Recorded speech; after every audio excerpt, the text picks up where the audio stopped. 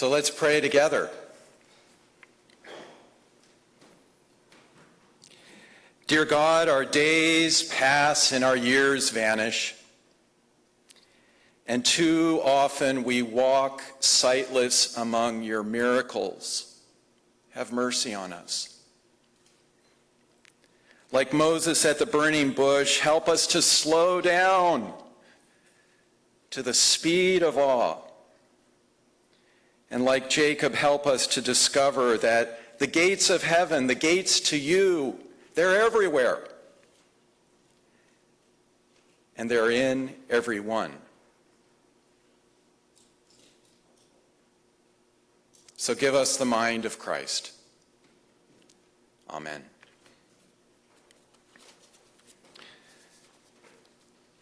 So after Jesus' resurrection, we find in Scripture a series of stories in which his followers are struggling mightily to put into words, mere words, the wondrous and unprecedented things that they're discovering.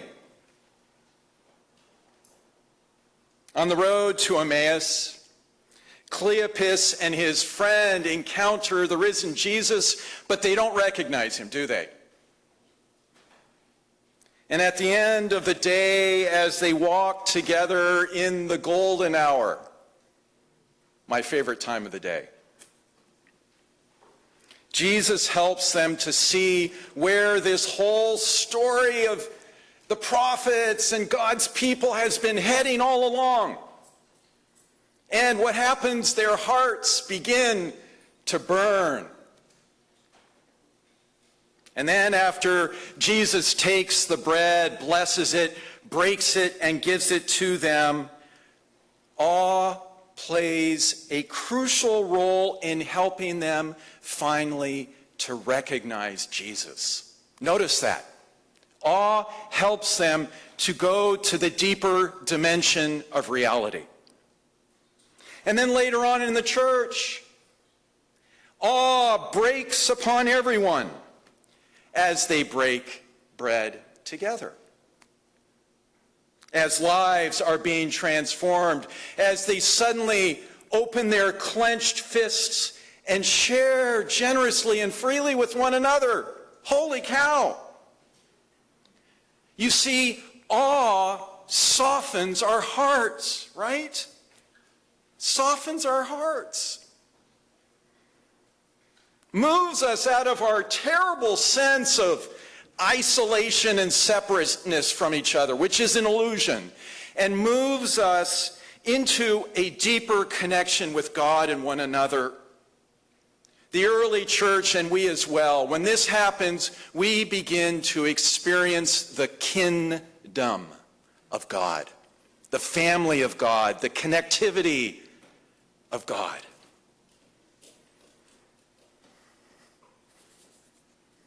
I'm already getting fired up. So as you can tell, our series here these past 2 weeks, and now we're going back to the well for 2 more.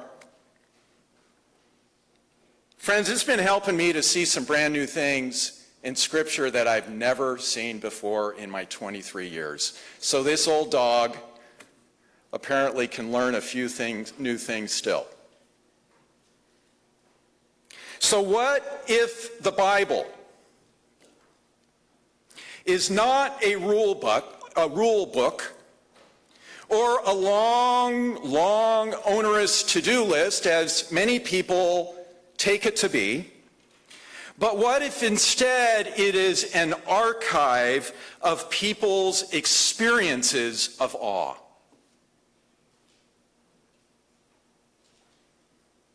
An archive of people struggling and groping to describe the wondrous things, the unexplainable experiences that they are having, struggling to write down on paper or parchment their close encounters with God. Moses at the burning bush, Jacob awakening at Bethel to an awareness of the presence of God. The Lord is in this place and I didn't know it. Elijah hearing God's still small voice. Mary sitting in wonder at Jesus' feet. That's awe. Paul being thrown off his high horse with a vision of Jesus. Awe yet again. And you all know I'm in this pulpit this morning because of my own profound experience of awe. And you got to know it still sustains me to this day. In China, while staying with a 90-year-old Christian, those of you in your 80s, your time of impact is just beginning. Amen? In the presence of a 90-year-old Christian, my heart was set aflame by the moral beauty of this oh so very gentle man. The way his face radiated the light of God. The way he so tenderly cared for his dear wife with Alzheimer's. So gently, so lovingly. I can still hear them laughing together in the next room. And one afternoon during Chinese nap time, I was brought to tears. Actually, I was sobbing by all this beauty. You see, I'd never experienced a marriage in my parents with that kind of beauty. And I needed it. It was healing for me to know that it was possible. And in ways I still don't understand and I never want to explain completely, I felt God's call to become a pastor. So that moral beauty led me to a new place.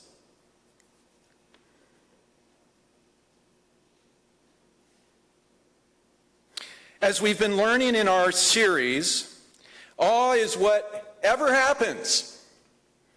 Whenever we experience something, whether vast or really, really small.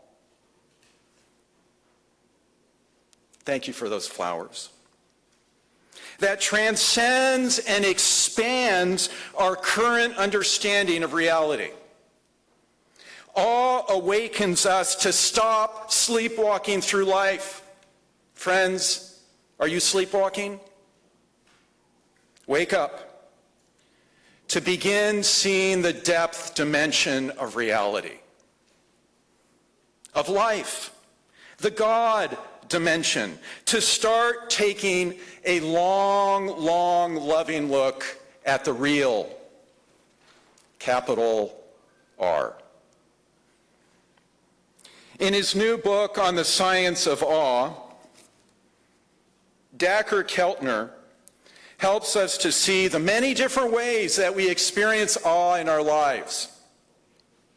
And he calls them the 8 wonders of life, and they're listed in your bulletin if you want to turn to them just briefly. The first one he talks about, actually it's his number 6, I think, is religious experiences, what we as people of faith would call spiritual encounters with God. The next one is moral beauty, like I experienced with Stephen Wong. Collective effervescence, that's our kids dancing outside in the rain together, right? Moving and grooving together. We love to do things together. God has made us that way. Natural beauty, those irises blooming outside of some of your windows. Doris, right? Music, visual arts, births and deaths. Nancy is right now. Nancy Boyd is on her, she's nearing Toledo to mourn the death of her nephew, grandnephew, Tristan. And lastly, epiphanies. Jesus opening the scriptures for Cleopas and his friends. That's an experience of epiphany, new understandings. And in response, all we can say sometimes in English is what? Wow. In Spanish? Wow. Chinese? Wow. Italian? Mamma mia. I think that's interesting. You know what that means? My mother.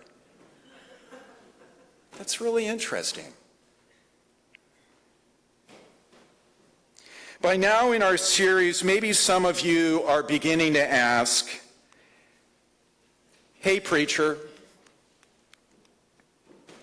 isn't it a little pretentious and even precious for us to be focusing on awe for 4 Sundays while our planet groans with extreme fires, extreme floods, and extreme violence? Isn't focusing on awe just the luxury and escapism of privileged people? Good questions. And I've been thinking a lot about them since Mennonite, where we were grappling with the climate crisis that we're in right now. So what does this have to do with awe? Is there any meaningful connection? And I believe there is, dear friends, because by God's design, and I keep on saying this today, by God's design, it's very important for us to follow our awe to where it is meant to lead us. Not to self-indulgent narcissism or running endlessly after one peak experience after another, but it is meant by God's design to lead us into kinship, to lead us toward justice. Dacher Keltner, our author here, says that he is not a religious man, but friends, I am. And so let me run with his ideas to places that he doesn't want to go. Shall we do that? Awe's very purpose, I believe, is to transport us into a deeper and more loving communion with God and those around us. By God's design, awe is meant to decrease our me focus, me, and to move us into our we focus. It is meant to right-size us, to finally find our proper place in our deeply interconnected and interdependent planet. Let me get really, really personal. My falling in love with Baltimore Orioles, you all know about that, I believe is meant to lead me to care more about a world where they are disappearing, to spur me into action. Awe is meant to blow up our little minds and to give us the big shared mind of Christ. Let's do that together. Awe is meant to blow up our little minds. Come on. Look when we open wide. Keep your arms wide. How connected we are already. Do you see that? Awe is meant to help us to see and to seek first the kingdom of God, which, by the way, includes Orioles.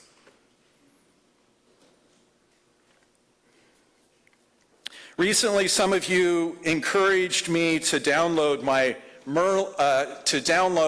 a new bird-watching app called Merlin.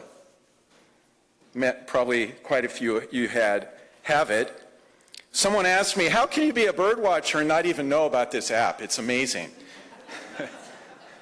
And so I downloaded it on my phone, and I took it on one of my wonderful walks with Danette on Monday mornings in County Park. And I was so proud. We got into the woods, and I could hear 3 different birds. Wow. And then I turned on my app, and it told me it was hearing 5 more.